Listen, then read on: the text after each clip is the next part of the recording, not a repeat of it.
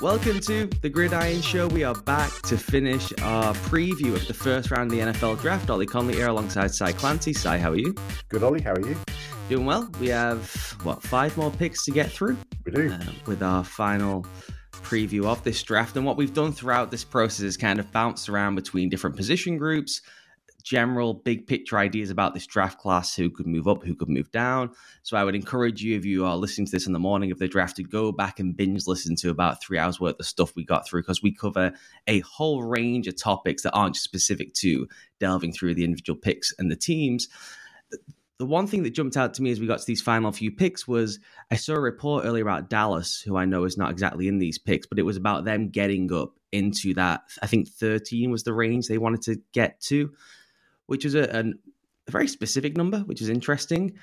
And it made me think, we've discussed through this whole process about how close all the position groups are. Like, my top receiver might be your fourth, but they're all really talented. So it's all really packed together in these individual position groups that are stacked: edge, line, receiver that we mentioned. Yeah. Corner's another one. And so you're going to get teams where they're going to be watching the draft go through and say, our fifth best player is on the board at 13. And so is there anyone to you who stands out from kind of maybe this latter group? I know we touched on kind of the 20s and down earlier, who you think could be already saying on draft day, we reckon, based on whispers, rumor, and kind of just general vibe around the league, one of our 5, 6, 10 best players is going to be there if we can get ourselves to the Chargers at 17 or even higher than that. Yeah, I mean, looking around, it feels like guys like Linderbaum. I've seen a couple of mocks where the great Iowa center sort of falls out the first round. There's some, Jermaine Johnson. We talked about it earlier on today, but Jermaine Johnson, somebody that both Peter King and Albert Breer had falling. I was just looking at Peter King's mock earlier on. He had Jermaine Johnson falling to 23. Yeah, I've seen people this evening, Matt Miller, from Bleacher Report, talking about, could Johnson go as high as 4? Yeah, Connor Hughes, who's super plugged in with the Jets, is convinced that that's their guy. Right. Which, if it's not Sauce Gardner, then maybe it could be him as their age. But that's a great example for the listeners of the range of, there is no one more plugged into the entirety of the league than Peter King. And then you have a very specific beat writer saying, no, the Jets like these two guys. Yeah. So if they take Sauce, well, then maybe they're both correct, right? Where they really like Sauce, and then Johnson slides all the way down into those 20s then, because people just like other edge players. Yeah, exactly. And I think like corner is such and we've talked about this, ad infinitum when we've sat down and done these, but there are going to be teams that don't have Sauce Gardner as their number one. There might be teams that have Derek Stingley. There might be, all I've heard about Trent McDuffie is that he's absolutely blown the doors off of every single interview that he's done, A+++ in terms of how he's performed on the board, how his attitude is, the reports back from coaches at Washington, all those sorts of things. His teammate Kyler Gordon, does he go in the 45s? Does he go back in the first round? Is there a team that sort of feels like, in the 20s, they're gonna take him?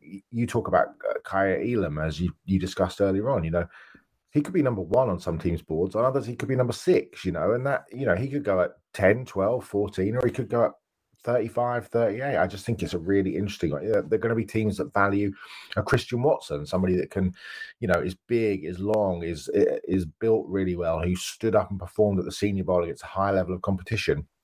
Somebody who looked great, fantastic kind of vines for arms, outstanding blocker, both at the point of attack, at the line of scrimmage, down the field, obviously has the drops issues. Sky Moore, another guy, people talk about Sky Moore. Would he go sort of mid to late second round?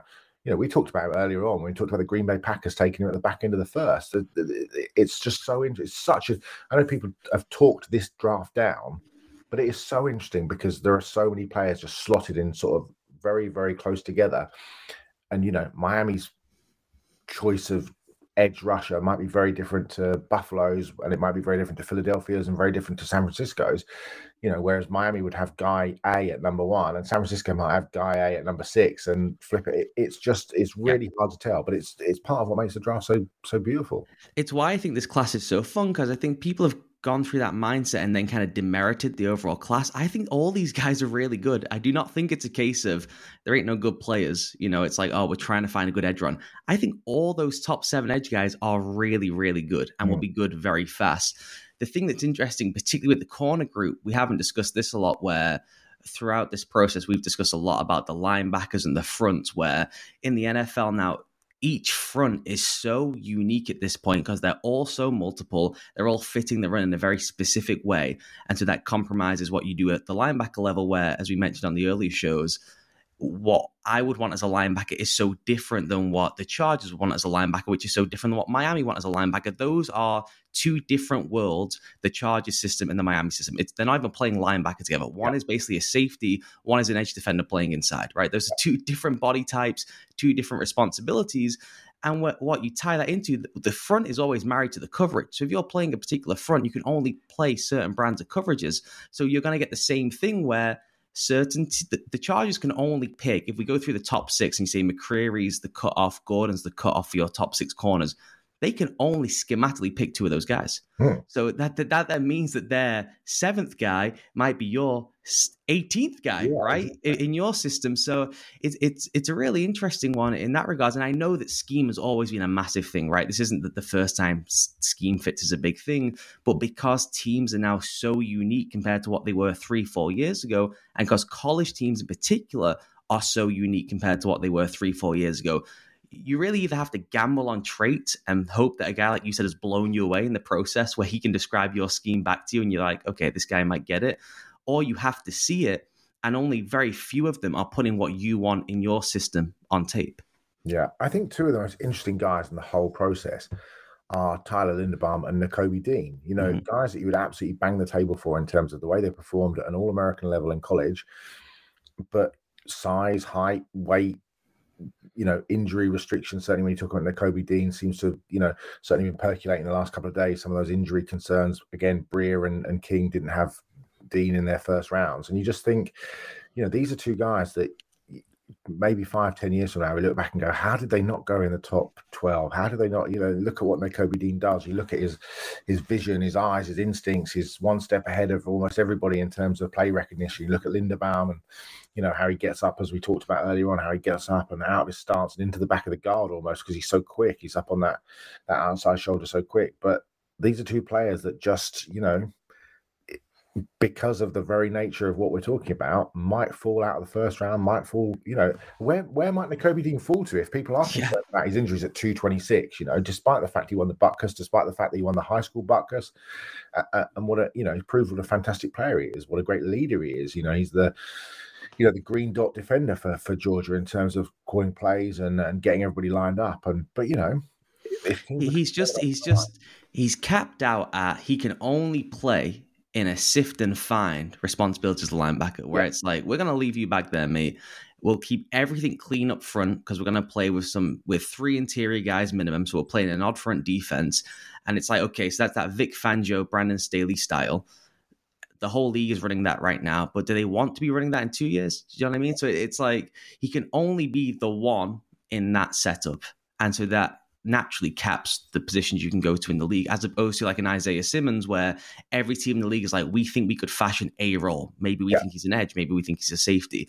That's where he gets in trouble. Same with Linderbaum. I imagine you could go to the Pats right now and ask them to say, where would you rank him just pure talent-wise? And they'd say, oh, we love him. He's our sixth best player in the class, but he can't play in their system. Right, exactly. So there's no need to draft him then. So there's be plenty of teams who will look at those two guys and say, we love him. Dean will be every evaluator's favorite player because, one, he's the most fun, and every box you could ever hope for, he ticks them all, right? Absolutely. But it's just like, some of them are going to say, well, sorry, mate, but our linebackers have to explode into pulling guards, and he just isn't the guy for that. So we have to knock him out basically of our rankings. So it's fascinating in that aspect, where there's a lot of guys this year who are pigeonholed. Sounds wrong, but it's just like, why take guys who won't fit? We've been through this so many times where it's like, it's just not worth asking these guys who are that special. I think Dean is special. I think Linderbaum is super duper special. Yeah. If they're allowed to do what they do best, and it would just be irrelevant and pointless to put Linderbaum into a system where you ask him to hold the point and you pull guys around him. It's like, well, why would you put him into Pittsburgh? Why would you put him into New England? Unless you all agreed to say, we are drafting him to completely shapeshift our structure into what he does best. Yeah, absolutely. Absolutely. The picks then. So we'll get into 26 with Tennessee, who I have absolutely no feel for. I'm not sure about you. Receiver's a big thing, right? let Julio Jones go. They traded for Robert Woods, and you would say we would probably want more juice there. But they really could be. 26 is a sneaky range for one of these QBs. There's not an awful lot being talked about Ryan Tannehill. And if Malik Willis is there, which I don't think he would be at that spot, it's like, could you talk yourself into being the team who takes a massive swing on one of the QBs? What if this was the first spot that a quarterback comes off the board? Do you know what I mean? I don't think it's beyond the realms. Do you know what I mean? I think it could be one of those possibilities where you just see a guy like a Malik Willis, if he's still there, coming off the board here, because, I think they can get, there's an out on Ryan Tannehill after this season. I think the other, I've got a couple of guys who are out in Vegas at the moment who've done the media rounds with the players that are out there today. Zion Johnson spoke to a colleague of my friend of mine and said he absolutely believes he's going to the Titans, which I found interesting. And obviously they're sort of moving. I think, that kind of longer term plan is to run outside zone for the foreseeable future. And I think the acquisition of Robert Jones sort of tips their hat a little bit in terms of their plans for doing that. So, does that put a Linderbaum in play? I know Ben Jones they re-signed Ben Jones, but he's nearly as old as I am now. And so what are you laughing at? And but also, with the Isaiah, with the disaster that they had with Isaiah Wilson a couple of years ago, do they look and strengthen tackles? Taylor Lewan is what, early to mid 30s must be.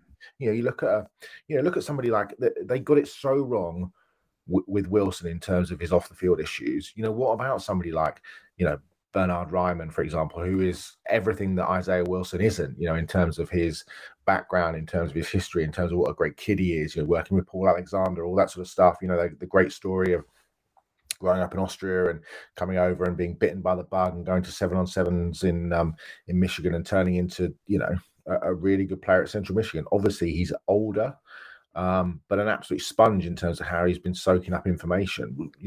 Why wouldn't they potentially look at tackle? But I do think quarterback's really interesting. It's just a really interesting situation. I think they're the one on QB where they have the freest hit for sure. Yeah. Where it's like, if they just like Desmond Ridder and the rest of us are like iffy on Desmond Ridder, it's like, take the swing at 26. Who is going to care in 2 years' time if the Tennessee Titans missed on Desmond Ridder? It's like, you roll with Tannehill, you've got the complete free year, and then you get to next year and you could just say, it didn't work out. The same way with the Packers with Jordan Love. They're like, we really like Jordan Love. We're not quite so sure, though, if it's good enough to displace Aaron Rodgers. So we're just going to keep kicking this can down the road. They could do that exact same thing. I think the other one for them that stands out, and I don't really think we've got into this discussion much beside the general overview of the classes, we just haven't discussed tight ends throughout this first round. No, we haven't. And they are the only team who are saying like they need a tight end. Now, would you extend to say go get us a Trey McBride? I don't know. Dulcich would fit them maybe, as you said, trying to move more to this outside zone-oriented scheme where he's more of the all-rounder. They could be the team maybe at 26, but even that just feels rich when you could just go get yourself plug-and-play Zion Johnson and say, let's just settle that thing down. Yeah, absolutely. But then you look at that tight end, and you look at how – you go back and look at how successful Ryan Tannehill was when he first went to Tennessee in terms of, and they didn't seem to run nearly as much of it last year. I know Arthur Smith moved on, but that bootleg action that he used to run in the early days when he went there, the reliance on the tight end in terms of how he and Jonnu Smith like really kind of hit it off. Getting Tannehill out of the pocket was always, I always thought was a really good thing to do, because obviously he can use his athletic ability, can obviously throw on the run. But you look at that tight end the tight end lineup in the Titans. I'll just Google it here. But Austin Fort, Austin Hooper, Tommy Hudson, Ryan Izzo, Briley Moore, and Jeff Swain doesn't exactly, set the world alight in terms of, the sorts of talent that you'd like to think that they could rely on if they were going to, try and get Tannehill moving around. So, Trey McBride might make sense. But then again, that tight end class, you kind of feel like if all of a sudden if quarterbacks do start to fall, if we're all of a sudden talking about, there's at what point is there a run on corners? At what point is there a run on receivers? At what point, we're still talking, we don't have Nakobe Dean off the board yet. Do you know what I mean? Yeah. You might be in a situation where Trey McBride, when you come back round mid-portion of the second round, McBride and Dulcich are sitting there at 55, 58, 6. Do you know what I mean? It's just, you just don't know. And that's what makes this one so intriguing. There's not one of them that's good enough to be bothered when the value is so strong in those other position groups. And this is what's so funny about it is we have these position groups, edge, receiver, line, that are all so good, you almost don't want to miss out and be the team that said, well, we'll take the swing on the position groups we're not so sure about. Interior line beyond Linderbaum, Green, and Johnson, and then be left holding the bag whilst all these receivers go running around the NFL for the first 8 weeks of the season. Absolutely. So you want to do what you said. That's kind of like, I would say, the coward's way out, because as we said earlier, you take the players you believe in, just take them where you want to take them. But you want to say to yourself, like, let's take Zion Johnson, and then we'll swing back around. And if one of them's there and it ends up being Isaiah Likely in the fourth, we'll just do that one. And at least it's a piece. But I would just not want to come away from this first round if I'm one of these teams not with an edge receiver or an offensive lineman. An offensive lineman, no, I agree. Which takes us to Tampa quite nicely, because if I'm them, I'm running up to the podium with whatever interior lineman is left available. Could I talk myself into just getting some juice on the outside just for the fun of it? Because that would just be a real blast to go and get some fun on the outside. I could talk myself into two things. I could talk myself into a Jarbo, potentially, if he was there. And I could talk myself into George Pickens for the reason that we talked earlier on about Tom Brady and the NIL deal, and the fact that Russell Gage is your number 3. Mike Evans has been injured. Chris Godwin with the ACL. You know, George Pickens playing under Tom Brady. I mean, give me a break. I've heard crazier things, right? That wouldn't be fair. That should not be allowed. In fact, Goodell should read it and go, no. Okay, look, you're already skirting the salary cap with these fake deals where you're paying a 50-year-old man $9 million a year. So please. I just want to literally see him rip up the paper, toss it at the floor, and just be like, just do it again. Ajabo is another one. This range screams Ajabo to me. And if I was one of these teams, I'd be trying to get into that Dallas, Arizona slot if one of them goes up and then another team comes down and they're willing to maybe move back down again. Because as we mentioned with the Packers earlier, he will be available for the second half of the season. Yeah. And their whole season-to-season timeline is the playoffs. You know, if they go 10-7, they're probably going to make the postseason. It's all about what happens on third down when they go to Green Bay or when they have to play San Francisco. So the injury is almost not inconsequential to them if they think the medical report is fine, and Achilles injuries, though they are devastating to careers sometimes and have been that way historically, it's not quite as impactful now. And the surgery is not one of those ones where you hear these things of like, oh, they didn't put the foot back together. Like when they get the Liz Frank stuff, people get so terrified because there's different techniques and it's like, oh, he got this one and we don't love that one. Whereas with the Achilles, it's like, yeah, it's just ruptured, mate. We sewed it back up and, you know, hopefully he'll be fine in 8 months' time. So it would be really hard for me if I'm then to not take Ajabo, but then part of them with a new staff, or at least, you know, the same staff all pushing up one level. Yeah. Maybe they do want to just take someone they know they can play week one. And with the changes they've had in the interior of the offensive line and the fact Tom Brady runs the organization, maybe he just says Green, Johnson, whoever's available, I take that guy. Yeah, agreed. Would you look at Ebiketie there? Would Edge be first, second, third in the pecking order for you? Let's say Pickens is available. They've got Johnson and Green on the board.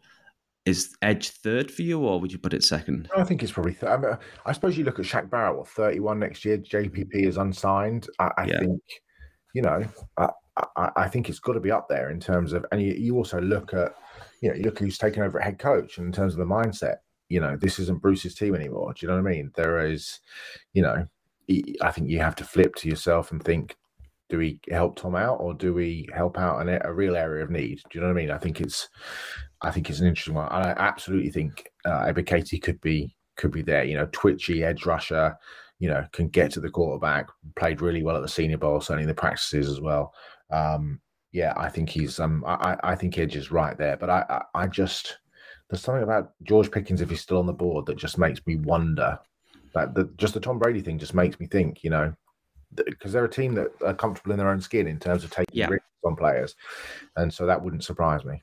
It wouldn't for me either. The one wild card for them, I think, hanging out there is linebacker, only because Devin White and David are limited in what they do, and because they've not re-signed Sue, I do think now that Bowles is in charge, they could be interested in kind of changing what they want to do in the second level in the pressure package world. You know, he is a pure pressure package guy, but a lot of what they've done is the biggest guys possible up front and then just man pressures, right? Whereas I think with the way the league is going and it's so zone pressure oriented, it's creepers, it's simulated pressures. I think they want to live in that world, and they tried some last year, but they just don't have the backers. Those are old school downhill thumpers. and you can live with one of them, and they really struggle when both of them are on the field. So could they be a team where, we've mentioned the Kobe Dean before, where we're kind of in this in-out world where the league changed so much over 24 months. We're kind of evaluating teams on what they did last year, but they might want to be someone different heading into next season. We mentioned this with New England before, where we're trying to figure out what they would want defensively. Well, Bill Belichick might have a brand new plan for next season defensively, and I think they're one to watch where that cycle of that defensive unit might have come to an end because Sue is older, as you mentioned, JPP, they didn't rush out to go and re-sign him. So I wouldn't be completely stunned if they wanted to have a kind of tweak of what they were doing defensively. Just throw something else into the mix. Yep. What potentially do you think about? Because to me, I genuinely think that somebody like a Travis Jones for UConn, in terms of one of those big space eaters at 332 pounds, again, somebody that ate at the Senior Bowl in terms of how he performed, pocket collapse with quicks and, a lot more to him than just being a big unit in terms of how he plays. When you get to the Senior Bowl practices, they give you a sheet of paper with all the numbers, and a lot of players have sort of changed numbers from college. And I remember when Christian Watson walked out and when he walked out, you literally just check the notes and like, who the hell is that guy? Because that is an absolute, physical beast. So I do think, somebody that can go in, rotate a bit with Vita Vea, if they're not bringing Sue back, those are that to me is a sort of player that makes a lot of sense as well for a defensive minded new head coach. And he fits their model of Vita perfectly, which was in college, to paraphrase Greg Williams, he sinks his nuts in the A-gap, right? That's all he did.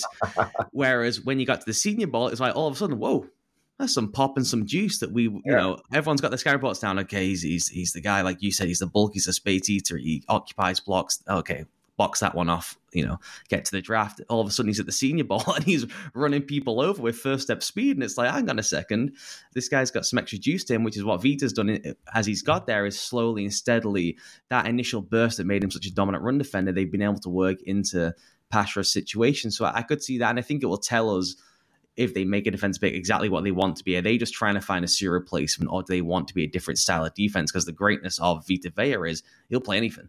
Yeah, he'll be dominant for you. So that's a perfect tool for them. I do think, though, if you're going to take Jones, who I love, would you not just say, and they could be this team that we talked about with Dallas before, where they look at their board and say, our 7th best player is going to be available again with the 11th pick, and it's Devontae Wyatt. And we want a one gap and go 3 tech who is basically, we let Ndamukong Suh walk, but we go and get young Ndamukong Suh, not quite as big, but the first step speed at least, and we'll still be an even front 4 down team. Let's go and package some picks. We're in a 1-year timeline because Tom Brady's going to leave at any moment now. I would absolutely be looking at them as a move up possibility. Absolutely. But also, if you don't want a space eater there like Jones, Neil Farrell at 338 pounds in terms of, a big guy, Jaden Peavy at 319. You go down the list of John Ridgway, the Arkansas kid, a massive zero technique, the Illinois State transfer, 327 pounds. Those guys are out there if you don't want to invest that high in a Jones, but that you can come back in later rounds in the 3 and early 4 and bring in a big guy who's just going to fill up some space, be a bit of an oak in the middle, soak up some pressure and allow players around them to make plays. So, yeah, I could absolutely see that. So then KC go back-to-back. They have 29 and 30, and I can't imagine they'll use both of those back-to-back. If I'm them, it's either you go up to get a special player, but I feel as though they've got so many holes defensively, and they need the receiver. Everyone knows that because of the Tyreek Hill trade. I think I'd use one and move one to just get flood with as many picks in that second round as possible, because we're in that window now, as we talked about, after you get past the top 10, where it's like you want to start hunting value, right? It's like, we like this guy, but do I want to take him at 29? Or as we mentioned before with the tight ends, would I just be happier taking the third guy in the group, but taking him at 55? I think KC is one where they really will want to start hunting for value. They need to come out of this draft class with, 3-4 guys who can play in the playoffs?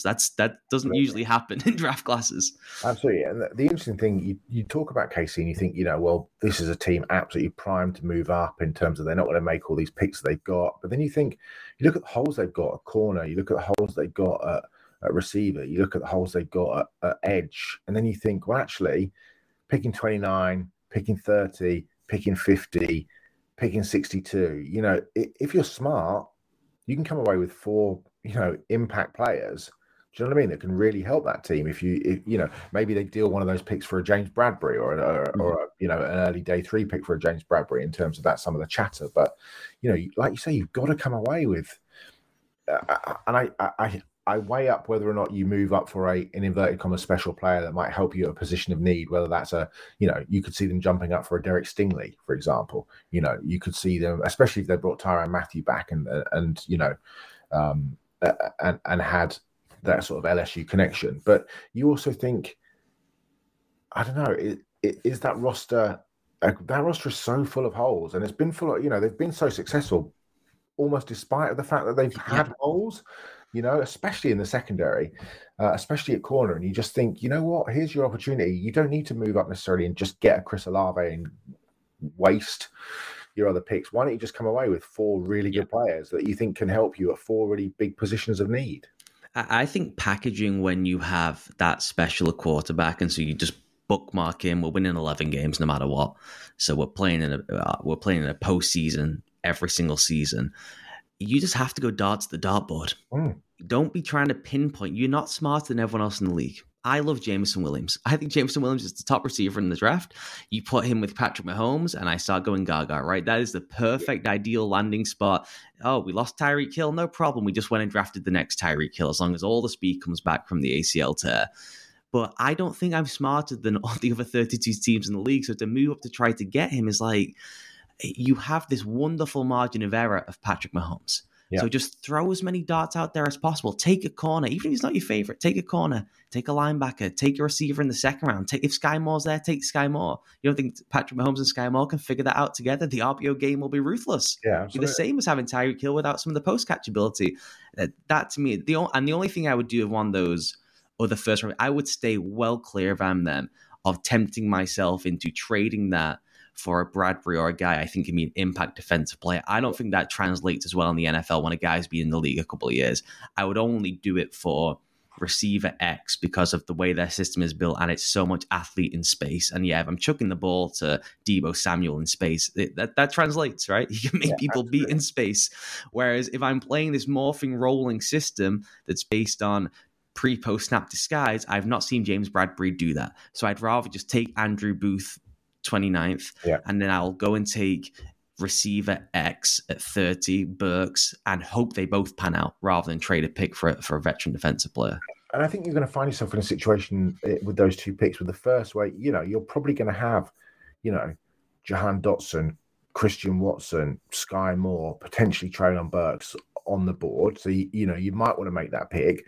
But if you don't make that pick with your first 2 first rounders, then, you can come back. Maybe Dotson falls, maybe Watson falls because people worry about the hands issues. You've just mentioned Sky Moore, Alec Pierce of Cincinnati in terms of, as a big kind of height, weight, speed guy at 6'3", 208. You talk about Khalil Shakir, who stood out at the Senior Bowl, the kid out of Boise.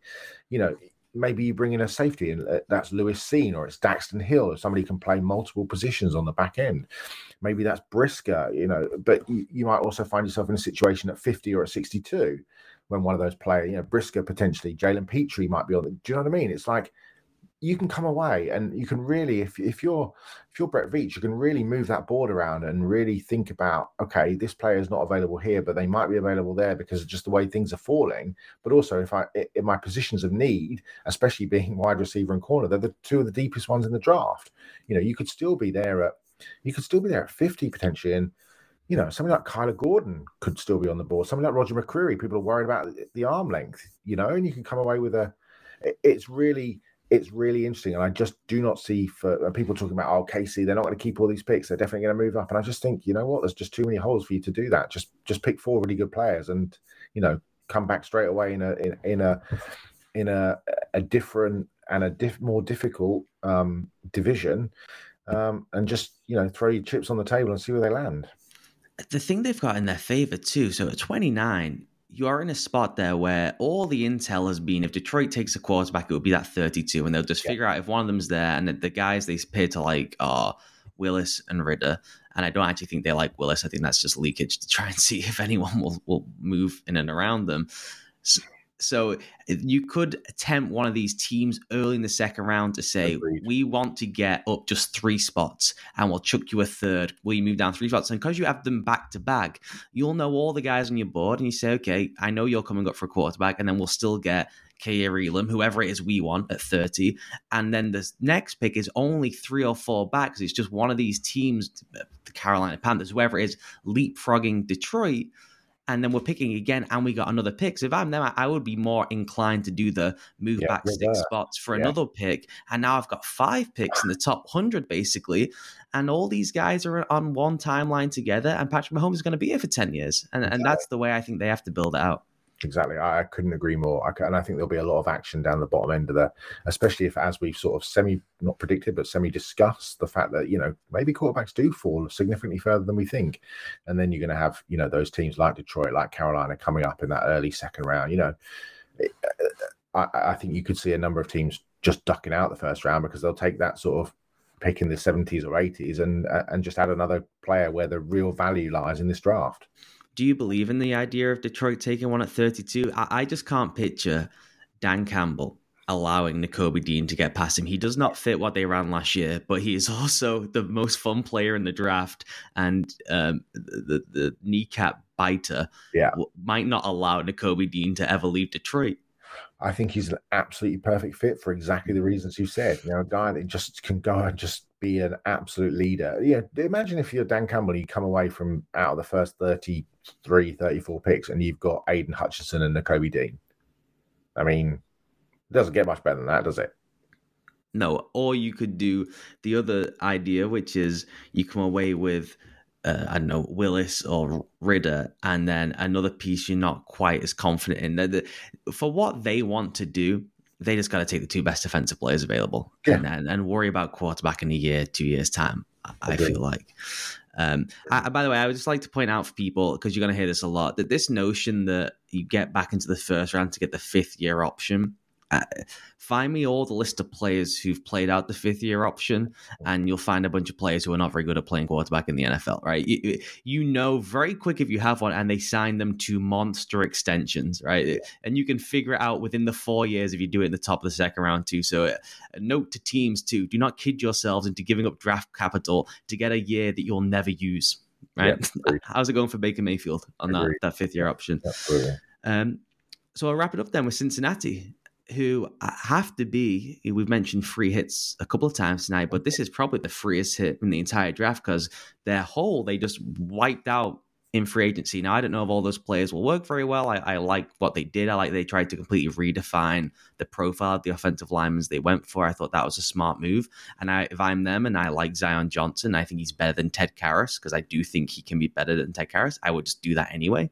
But they have any number of directions they could go in. Their corners really outplayed their talent level last year. So maybe just say, let's go get a more talented corner. If heaven forbid Derek Stingley slides all the way down there, you run as quick as possible up to the podium, start screaming at yourself from the back of the hall to make sure that it gets in.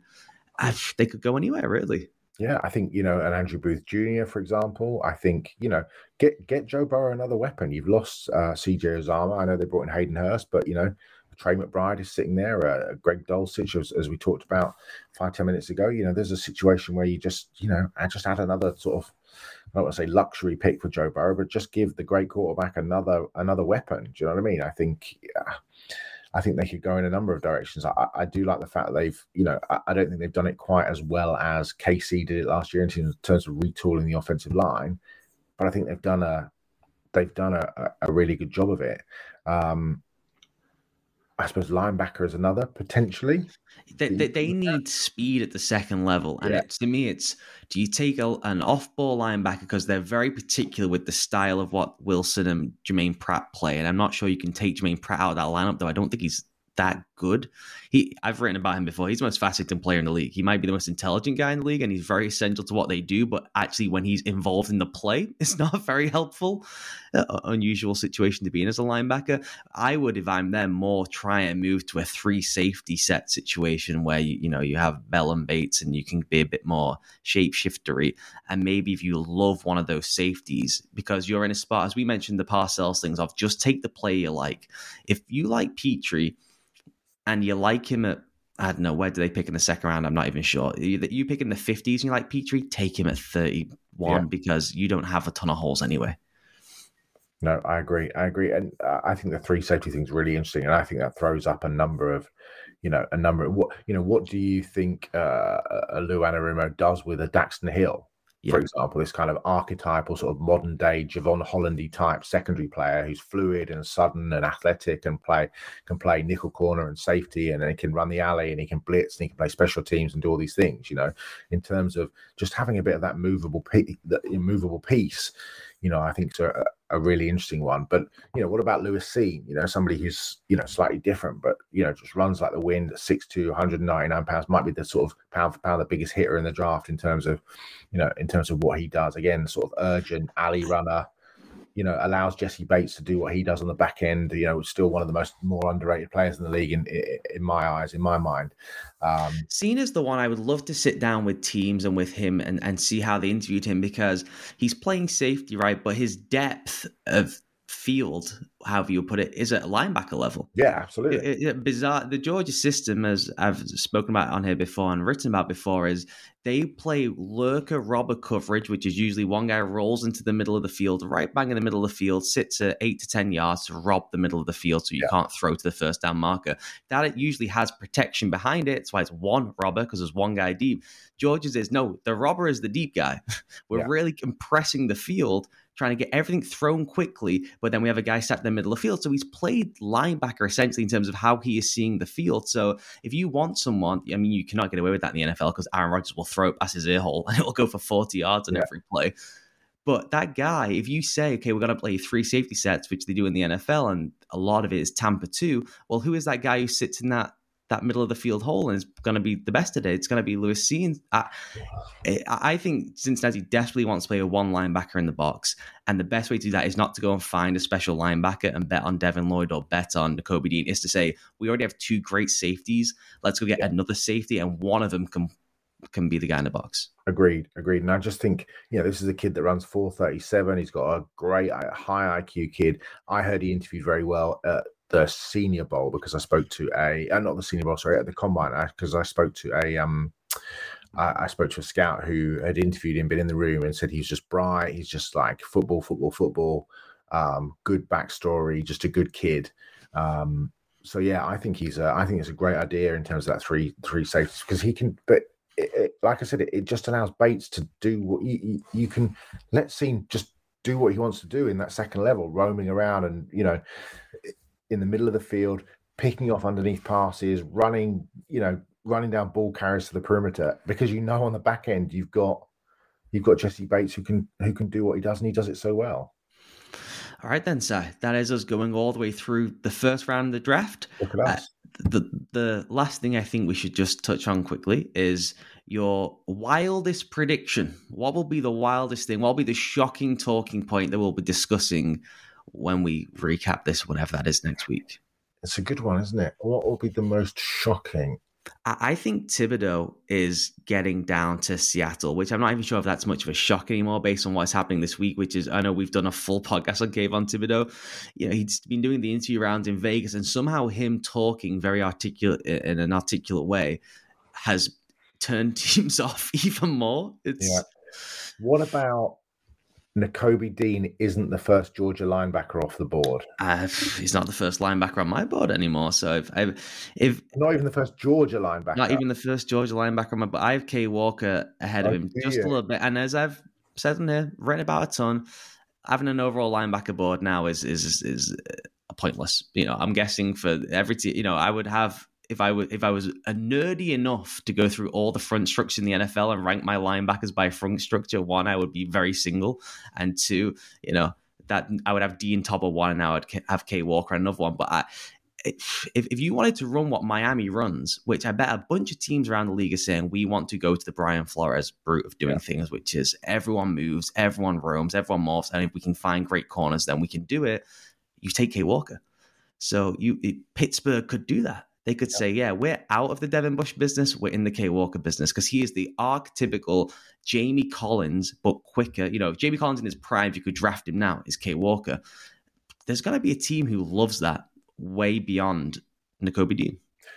So here's a question for you then before we jump off. Who's the one player that nobody's talking about that ends up in the first round, and who's the one player that we've been talking about for months being an absolutely surefire first rounder who then finds himself in the second round? The one who I think I'm not sure the name. I think one of the safeties goes in. We see this all the time at the back end of that first round. One of these super duper athletic safeties teams just are so much more in love with than everyone else. It could be a Brisker, complete chaos agent, wants to just blast people's heads off. There's going to be a coach who loves that. And they're going to talk themselves into 3 safety sets and say, well, we don't really want a linebacker here because, as we've talked about throughout this, we can go get one of those guys in the 4th, 5th round. But there aren't a ton of Jaquan Briskers walking around out there. So let's go get him. I think one of those safeties goes in the first round that we're not necessarily expecting to go in. Of the guys that we expect to go that won't go, that's a tough one because I feel like that's very medical based. One of the receivers might have medical reports we're not fully aware of, which I know is a downer to discuss, but that's where we're at with it. So I don't know. Who do you have? I don't know really. I was thinking about it when you were answering the previous question. I do think what we're going to see, because to the point that we've made almost in every episode that we've done when we've been splitting this sort of first round, is that so many teams are going to have so many players so bunched up that I do think you're going to see a number of players that we didn't expect in the first round, just because they've just been a cigarette paper above the players that we thought, just because maybe scheme fit or just preference. Do you know what I mean? I just think that there'll be some players that end up in round one that we thought, oh wow, I just didn't see that coming. But just because everybody's been just so close, especially the really power positions of this draft in terms of wide receiver, corner, offensive line, etc. I think there'll be some. I don't know who it's going to be, but I think there'll be some interesting. There's a couple of guys I would absolutely bang the table for in the first round that nobody's talking about going in the first round. Abe Lucas at Washington State. I love Jalen Armour-Davis at Alabama. I think he's a really, really good corner. Somebody I think. What they call him, the kick step king or something like that? King, yeah. Now, how can you not draft the kick step king if you're playing in a 3-match system? It should be illegal. You go back and look at the tape. You look at early in the year, 1-year starter, looked like a 1-year starter. Back into the season before he got banged up, he was playing an extremely high level. And people talk about next year with Keely Ringo at Georgia and things. I think if Armour-Davis stays in school, I think you're looking at a high first-round pick next year for a corner who's got just great size, great length, great speed. It just wouldn't surprise me in a really packed corner class if just somebody just looks at him and goes, you know what, this kid's got so much upside, that he, like we've talked about. That's a Dallas one as well. That has Dallas on it. Absolutely. You look at someone like Booth Jr., for example, who I really like, my number one corner. I think he's a great player. But the questions that you and I aren't going to be able to answer, and we'll only find out tomorrow night, is the fact that, how are his knees? How did his knees look in those medical checks? Because he's had knee issues. He has Osgood-Schindler disease, which causes that swelling and severe pain below the knee joint. He's dealt with leg injuries and knee injuries ever since he hurt his knee, tore his ACL in high school. He's had tendonitis in the knee. He's had surgery on a torn patella tendon as a freshman at Clemson. He didn't work out at the combine because he had to have surgery on a core muscle injury. But the knees could be a thing where you just think Andrew Booth Jr., a really good player who's been at times dominant at Clemson, other times not been quite as good, but somebody that could fall just because of the medicals, and something that you and I just not going to have a handle on at the moment. The medicals, plus when guys haven't played a ton of football, everyone learns differently. So when you're on the whiteboard with the guy and you're asking him to do checks, and it's trip checks and it's a stat check, if he's someone who learns on the field, he's not been on the field a whole ton, he's not going to be as impressive as someone who's a whiteboard guy, I suppose, and learns visually or from reading. I look at something like Tariq Woolen, kid at UTSA. Would not surprise me if Tariq Woolen ended up in the first round, just because of some of the things that people were saying at the Senior Bowl in terms of, what they could do with him. This kind of like monstrously athletic freak of nature, 6'4", 205, incredibly long. It's ludicrous. It's ludicrous. It's so ridiculous. You know, like if Carolina, like Matt Rule, like was a massive fan. Baylor heavily recruited Woolen when Matt Rule was the head coach there. It was a massive. You could see. I mean, could you see Carolina moving up into the back end of the first round to take a Tariq Woolen? But maybe they felt like he was going to. Do you know what I mean? They're swinging hard, right? If they go quarterback at 6, you may as well say bleep it, and we're going to have to take someone at the back end of the first round. So we can also say, that quarterback thing might not have worked out, but have you seen the 6'4" DK Metcalf playing cornerback that we've drafted? 40, a 42-inch vert, a 10-11 broad jump. You know, the kid is ridiculous. He looks fantastic up close, and just, you know, people were just raving about him at the Senior Bowl. So yeah, he's somebody that wouldn't surprise me going in round 1. All right, then what we'll do then, because people like to say if you were right or wrong, and you know, fact checkers, and we ripped off about 50 names as I want to do at the end. So I will say my prediction of the guy who gets in, who people aren't expecting. I think Nick Cross. I think one of these athletic safeties. Wow. One of these athletic safeties will go in. Brisker's too good that he's already borderline. So I think Nick Cross and a team just wants a hyper athletic safety, and he goes. The guy who falls out, that's the tougher one. I'm not going to say Burks. A team probably loves Burks. Watson doesn't count because he's borderline anyway, right? Yeah, no, it doesn't count. Do you have your guys? Can you I think Woolen is the guy that goes in. And I think I'm going to have to think about. I think Burks might end up in round 2. I think Dean might end up in Burks. I'll go Dean because I do think Dean will. I think Dean goes out. I think, and my other bold prediction is I do think Walker goes before Dean. And it's okay. I've got another one actually. I've got another one. Karlaftis. It would be ridiculous. That one is staggering to me. But again, and I hate to keep reaching around on Peter King, as much of a big fan as I am. King didn't have him in round 1, and Breer didn't have him in round 1. I mean, we will have to end because this is the NFL draft. We'll have to end with quarterbacks, right? We've barely discussed quarterbacks because they ain't a fun quarterback class. Who is the first quarterback taken? How many go in the first round? Who is the first quarterback taken? How can we not know this? I know. 24 hours before the draft. First quarterback taken. I am going to go with Malik Willis. At 6? No, I don't think Carolina are taking a quarterback. I'm going to go Malik Willis to Tennessee. And that's the first quarterback off the board. And I think... all that way? I think 3 go in the first round, 2 conventionally, and then 1 somebody moves back up into round 1. Wow. And I think they are Ridder, Willis, and another. Pickett is going. People like Pickett. I mean, I don't get it personally, but people like Pickett. Maybe Pickett. The Saints are going to pick Pickett, and it's going to just be a disastrous 3 years. That would be awful. I'd rather roll with Taysom Hill. All right, then. That'll do it for our coverage of the run-up to the draft. This has been an absolute blast doing this. You can still go and get Cy Clancy's draft guide, 400-plus reports, find out what people eat for breakfast, find out whose horse is named Wendy. You know this by now. Go over to readoptional.substack.com/draft guide. Go and get the draft guide in time for the draft so you can sit there pick by pick, and Cy will tell you whether it was a smart pick or not a smart pick based on the report. We've just had over from our producer side that Trayvon Walker is being confirmed as the first pick, which we did call, by the way, well before Caesars and all the odds people got involved in this 2 weeks ago. And that was, I think, the first one we did must have been because it was the first pick. So it's been a fun journey doing this. It's been a blast. It's great. I hope people go and check out the draft guide in the run up to the draft.